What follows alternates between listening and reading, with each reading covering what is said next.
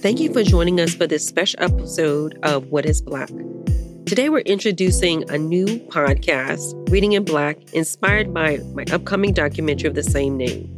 On Reading in Black, we're going to dive deep into the conversation on Black identity and explore the impact of Black children's literature on how not only Black children see themselves, but how literature that is written and illustrated and published by Black creators can make an impact on society by pushing forth narratives that are authentic and empowering. So join us for interesting conversations with Black creators. We'll celebrate our stories and our storytellers, and maybe you'll find a new book to add to your collection.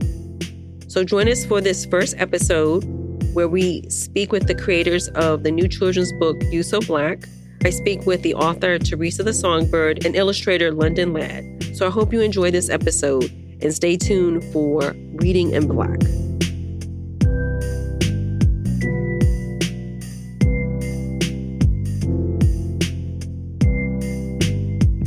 It's nice to have you all on the podcast, Reading in Black. So before we get started, the one question that I'd like to find out from you all is, what was the first book that made you feel seen? And I'll start with Teresa first. Oh, that made me feel seen. That's a good one. I would probably say my mom bought me a children's book when I was little called Mufasa's Beautiful Daughters. And that has always stuck out in my mind as like seeing the African princesses on each page. That would be the book for me. I think for me, I really didn't feel seen in books probably until my early 30s when I was in undergrad and looking at children's books by Kadir Nelson, E.B. Lewis, Jerry Pinkney, just looking at their work and see the representation that was on the pages of those books. So there's no specific books. I think they were more or less like illustrators and creators and artists like that really made me feel seen. And so I think what you just mentioned, London, is really at the heart of why I created Reading in Black. This idea that I know I'm a little bit older, but I think for me too, like I couldn't say there was one book that made me feel seen when I was little. So that's why I really made it feel general, because I think the work that you all do, both as authors, entertainers, illustrators, right? You actually provide the means for kids to be seen, right? When in many spaces they don't feel seen. And so to get this affirmation from something tangible like a book, I think makes all the difference, because again, I was talked to so many friends, right, and family members and asked the same question. And for the most part, I get a lot of the same answers that London gave, right? I didn't see myself until I was older. And I'm hoping that this new generation of Black children, right, now have more opportunities to feel seen. And again, the work that you are putting out there not only makes them feel seen, right, but this idea of affirming Black children. So, books can be tools, right, to provide for Black children positive affirmations. And especially you, Teresa, right? I mean, your words are so strong, right? So your work started out as a poem and now into a book. So I'm just wondering, why is it so important, right, to see your words? And then I'll follow with London about the images that affirm Black children. Well, piggybacking off of your first question about when you are, feel seen in a book, I come from a family of educators. So to come from a family of Black educators, women who made very specific choices about how they guided us, when the opportunity came for this book to happen, those are the people I thought about. It was so important to me that like the ideas, the intentionality of making sure that the kind of like the early programming of self-love is there. And what about you, London, in terms of even seeing, being able to draw the pictures, right, so that you draw images so that kids can then see themselves or even see representations of family members or people like them in books? I grew up in a family, basically a single parent household, and my mother, she was white. So for me, growing up farther removed from Black culture and understanding it. And I really didn't kind of get a grasp of it until I kind of did my own research in my teens and my 20s. So for me, it was like a sense of like trying to find myself as a person of color, as an African American. And with me, when I started to really get into children's books and creating them, I wanted to make sure that my work, a genuine reflection of the beauty of Black culture, not just that we are part of the civils, meaning the civil rights or the Civil War era, like that we are geniuses and beautiful now, and not a reflection solely of the past, of what certain identities are. So when I got a chance to really do, especially this book, I really had to kind of really find a way to really tap into a genuine spirit of Blackness that I felt would really identify with families, like Black families, just to kind of really make that connection for myself with Blackness and the reflection of the work that I produce. What I'm hearing you say, right, is that, I'm putting this, initially the question was in the context of how Black children feel affirmed. But what I also hear from you as well, right, is this journey of affirming ourselves, right, from childhood to adulthood is a continued process, right? Yes. And to be able to understand where we've been, where we are, and where we can be, right, are all in the process of understanding who you are in your unique, how you show up uniquely as a Black person. Yes. And I'm just going to go back to Teresa. I think, again, the words on the page, I think, do that, right? So the images in the book that London illustrated show not only children, right, but adults, young people, right, this spectrum of identity and age. And I'm wondering your thoughts about when you originally wrote the poem, where you were and the thought of this idea of those three words, you so Black. You so Black is like when you talk about the history of it, most people of color who have grown up in the environment of color have heard that phrase in tandem with like the dozens, whether it's you so Black or your mama jokes. And when you peel all of that back, it originates in the slave era, in a space of when we are being sold away from each other. It was our way of keeping the price low on our family members. So you take that idea and of course you get further away from it and it becomes you so Black, your mama jokes and all that kind of stuff. But at the seed, it is grown from love. It is grown from a sense of protection. So my goal is always to like take it to the seed, take it to that place from love and protection, and to empower the words so that when you hear you so Black, it's that whatever that sting is immediately stripped off of it, because what resonates is, oh, I know a poem about being Black that says exactly that. And by the end of that poem, you can't tell me anything about my Blackness. And that is the desire to reclaim the seed of love and self-protection. And again, what I'm thinking, but brought up to what you were saying, that brought into my mind was Maya Angelou's poem, Phenomenal Woman, Phenomenally, right? So this idea of, again, this lyricism and centering who, Phenomenal Woman is about centering, womanhood, right? You're centering this identity of who we are historically as being Black, and present day, our identity of Blackness. But I love the sentiment that, again, when someone says phenomenal woman, recites phenomenal woman, the same thing, I think hopefully the same thing resonates for someone when they say, you so Black, right? Right. I mean, I can't do the poem justice, all right, in terms of your words, but again, I love that idea, right? And again, going back to this idea of affirming children, right? Having, I can say, a parent reading this book to their child, right? Yes. It's like, you so black, you know, Yes. and if you don't mind, I might ask you later on if you wouldn't mind reading a few lines from the book. But I just definitely love the message, right? This empowerment, joy, and reclamation that the story really is deep, right? It's just it's deeper than the words, but at the same time, it's so powerful, so powerful. Thank you. I appreciate that.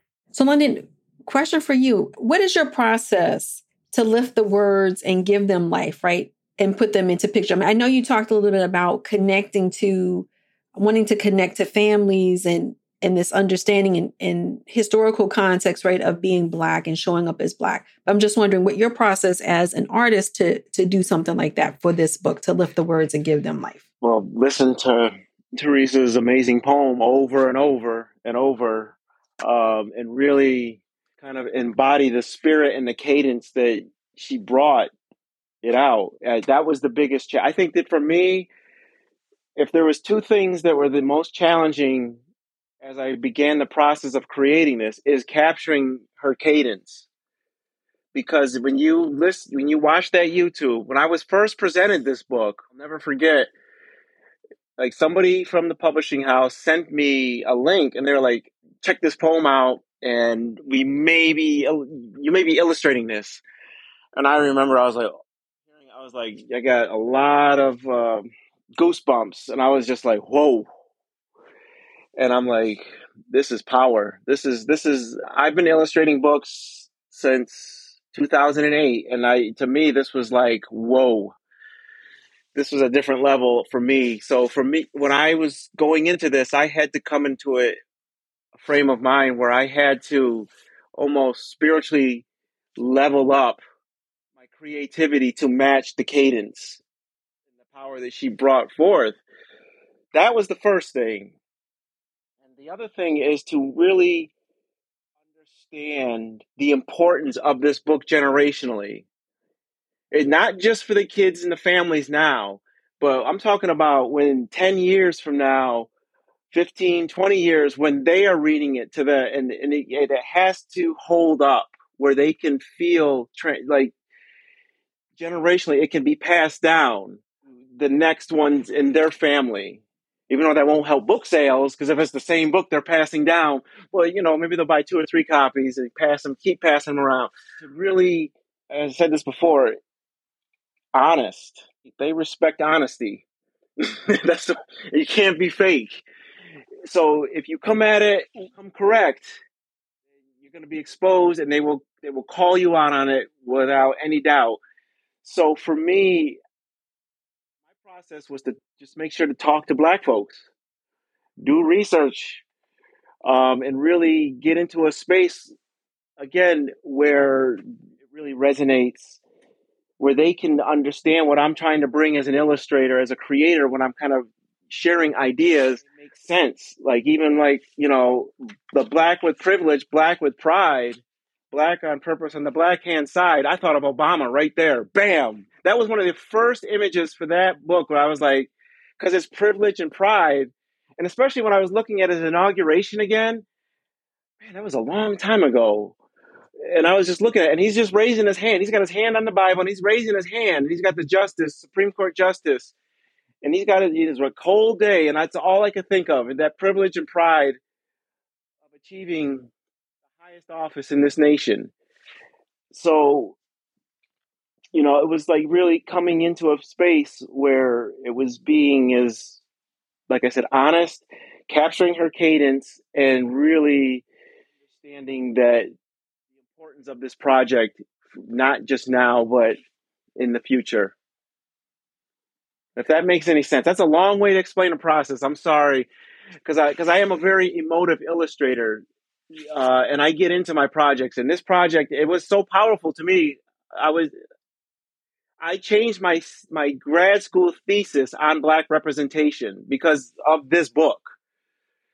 And I really got into, because my thesis was about Black representation with certain writers and certain eras, and it melded everything together, and it was very therapeutic. So that was part of my process as well, is really immersion. I don't know how that makes you feel, Teresa. I mean, I have goosebumps with London talking about the impact your words had on him as he going through his creative process. So I don't know how that makes you feel. Yes, definitely goosebumps. I'm over here like talking to my we're not gonna cry on this woman's podcast. That's what we're not gonna do today. But I am thoroughly moved. It is wonderful to see someone because me and London never been in the same room. This is the first time I have heard his voice. You know what I'm saying? To have someone who is relatively a stranger, get it. He gets it. And that to me is the most profound feeling. Well, thank you. I'm looking at the screen and I'm seeing your face, and I'm like, oh God, I'm so nervous right now. And I was just like, I was kind of a little starstruck. So I was like, let me be quiet here, but I'm getting comfortable here. Good. Again, to me, this really, really speaks to the power of words, the power of books, right? The power of not just a message, right? Like this singular thought or word or a string of words, right? But it's you paint a picture, right? You paint in the sense that I think when I heard your YouTube video, to understand the rhythm, right, of the poem, the impact of the poem, right, and that spoken word. I mean, it was very powerful. And then to see it in the book with the pictures, right, with the illustrated pictures. I mean, I'm just imagining what I can feel like. I mean, this is art, right? Books are art, right? But this is really art, right? Yes. So it's amazing. The one question that comes back to me, I think, how you show up, right? Our identity as our culture, right? Our Black culture comes out in the work that we do, or who we are, right? And so I'm just wondering, in general, what inspired both of you to even become a creator? Do you feel like it's like a chicken or an egg? You were born a creator, or did something make you a creator? Something that's just said like, oh, I can do this and I'm going to do this. Well, yeah, for me, I've always kind of been a maker. I've always wanted to be on stage since I was a child. Since I was 3, I've always wanted to be on stage. So I knew that entertainment was coming for me. And I've always I'm the oldest. I was a busy kid. So crafts were always my thing. But when I turned 10, my mother had a brain aneurysm, and my mom worked in corporate America. She worked so hard, and she survived. She's doing great. I don't want you to think that this is like a super sad story. It's not. But as a 10-year-old, watching your mother go through something so stressful, and then hearing my mom say that, oh, that job is what broke my brain. At 10, I asked God, the universe, whatever power it is that you believe in, I asked to never have to work so hard for anybody else that it would break my brain. And if God could let me just the things that I'm capable of doing for myself, if he could allow that to sustain my life, I would be a happy camper. And when I tell you, everything that I've ever set my hand to is something that I can monetize and make a business from. So my creativity is my ultimate resource. I guess creativity for me is, as a kid, believe it or not, I loved comic books, animation and stuff. But I did some art when I was a child, but it wasn't until I really got into college that I really did art, really thought man, I really want to pursue this and really create. And when I really started to kind of get into, I would feel like I kind of peaking now. I'm peaking. I'm ascending now. Not say peaking, because if I'm peaking, then I've reached my limit. And I don't think I've reached I'm still learning. I went to grad school. I just finished grad school at age 50. And it is the greatest experience that I've had up to this point in my life as an individual. For me, creativity has always been there, because being somebody who loved movies, comic books, the narration of things, I guess it was natural to be an illustrator, like, because you are the director, you are the cinematographer, you are the person who's in charge of costume design. And so I get to create these narrative elements to words, because I'm not a writer. I've been trying to write a book for the past 2 years, a picture book, and it's hard work. But the one thing with my creativity that I feel is a strength, and I said this before, is really immersing into the project. It really, because being an only child in a single parent household, I was by myself a lot, so I had to kind of find ways to be creative, not just in the artistic sense, whether it was like building things, building models, or anything like that. So for me, creativity in this realm, in this arena, it's like, I was thinking about this last night, where being a creator of images, I'm so thankful for, because you never realize the impact of the work that you do until you get the reception of others. And I guess I feel myself with that, because I want to make sure that my stuff really speaks to those, especially African American, like subject matter.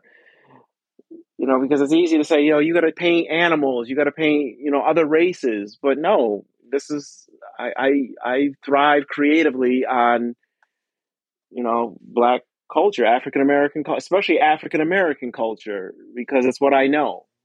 It's what I love. So my creativity is always kind of really, and I'm talking forever here, and I'm sorry I'm eating up your whole podcast time here, but I'm in a studio by myself, so when I get to share, I'm going to talk as much as I don't get the gift of, and what Teresa does amazingly, which is to kind of, speak so well out in the crowd. So I'm going to share as much as I can as an illustrator. But for me, creativity is just loving what I do.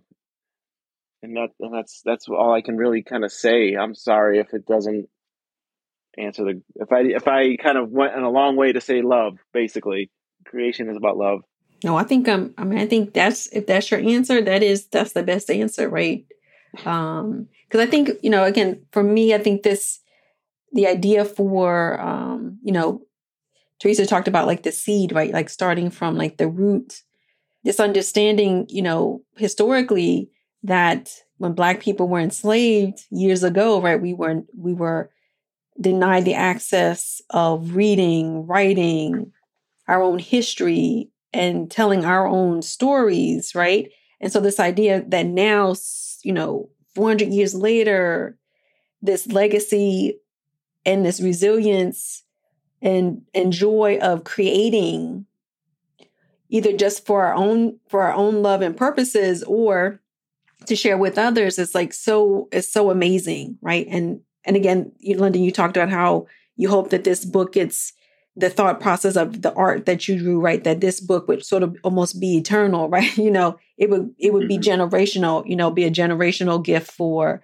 other people. And knowing that in the roots of Black literature, right? That was one way that Black books got around. People, if they didn't have the means, they couldn't go to the library, couldn't get a library card, right? Whatever book they had, whatever magazine they had, they shared it. So that was a way to get the word out. So I think it's amazing. Thank you. So I want to do a segment on the podcast. It's called the give and take section, or segment, give and take segment. And so the idea that, we're talking about and giving to our listeners information about your book, but I'd also like for our listeners to take away something. So I would love your thoughts about what book or books you'd recommend for others to take away to enjoy either reading or learning more about. Well, I have an awesome sister out of the Baltimore, Maryland area. Her name is B. Sharice Moore, and she is a science fiction young author, writer. And she has a book called Dr. Marvelous Jen's Odd Scholars. And she also has some other texts that she has written that kind of are guidelines for teachers who are looking for context to teach sci-fi, specifically Afrofuturistic sci-fi. And it like lines out class structure, worksheets. She's an awesome educator and an awesome writer and author. And I'm just really excited because I am a fan of sci-fi work. And it is a place, it's hard to find people who look like you in the realm of fantasy and magic. I hate to say this, but I can't think of one specific book. Again, I think something that comes to mind right now. I mean, I'm a fan of illustrators that really move me creatively in the way they do their books, the way that they use their colors. I would say the one person right now that probably influenced, like, I just love their work, and I can always look at their work, is anything by Equa Holmes. She did the Fannie Lou Hamer book, A Voice of Freedom. I will say that I love that book. I'm looking at it right now. It's just a great book. It's just the colors, the way the artwork composed. I can't say enough about her work. Anything that she does, I just love. And so whenever she has something out, I will go get it. I will buy it. And so that's probably the best answer that I have. All right, that works. So I want to thank you both for joining me today on the podcast. And before we go, if you want to share any upcoming projects where people can learn more about you and follow you and just learn all the stuff about you. Well, you can follow me everywhere at THA Songbird. It's thasongbird.com for the website. You can Google THA Songbird and find out everything you want to know about me. I am in the midst of writing my next children's book, and hopefully, God's all good grace and order, we are expanding that book into a scripted series. Awesome. Congratulations. Thank you. I guess with me, I'm working on, I got a few picture books that I'm working on, right? So I'm in the lab with that. You can go to my website, londonladd.com. It's just like the city, LONDONLADD.com. You can follow me on Instagram. So I try to post as much as I can, but I'm very busy right now. I'll get back to posting more art. But I'm just kind of really working on some books and teaching editorial illustration at Syracuse University this fall. So I'm excited about that, to kind of really instruct and teach. That's something that's near and dear. And hopefully someday have my own a community center locally here in Syracuse for families to come and kind of learn and create art someday. Awesome. Thank you so much, guys.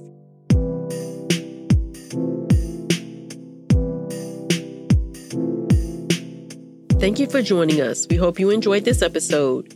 If you can, please rate, review, and share this episode. You can listen to us on Apple Podcasts, wherever you listen to your favorite podcasts. And you can also check us out on our website at whatisblack.co.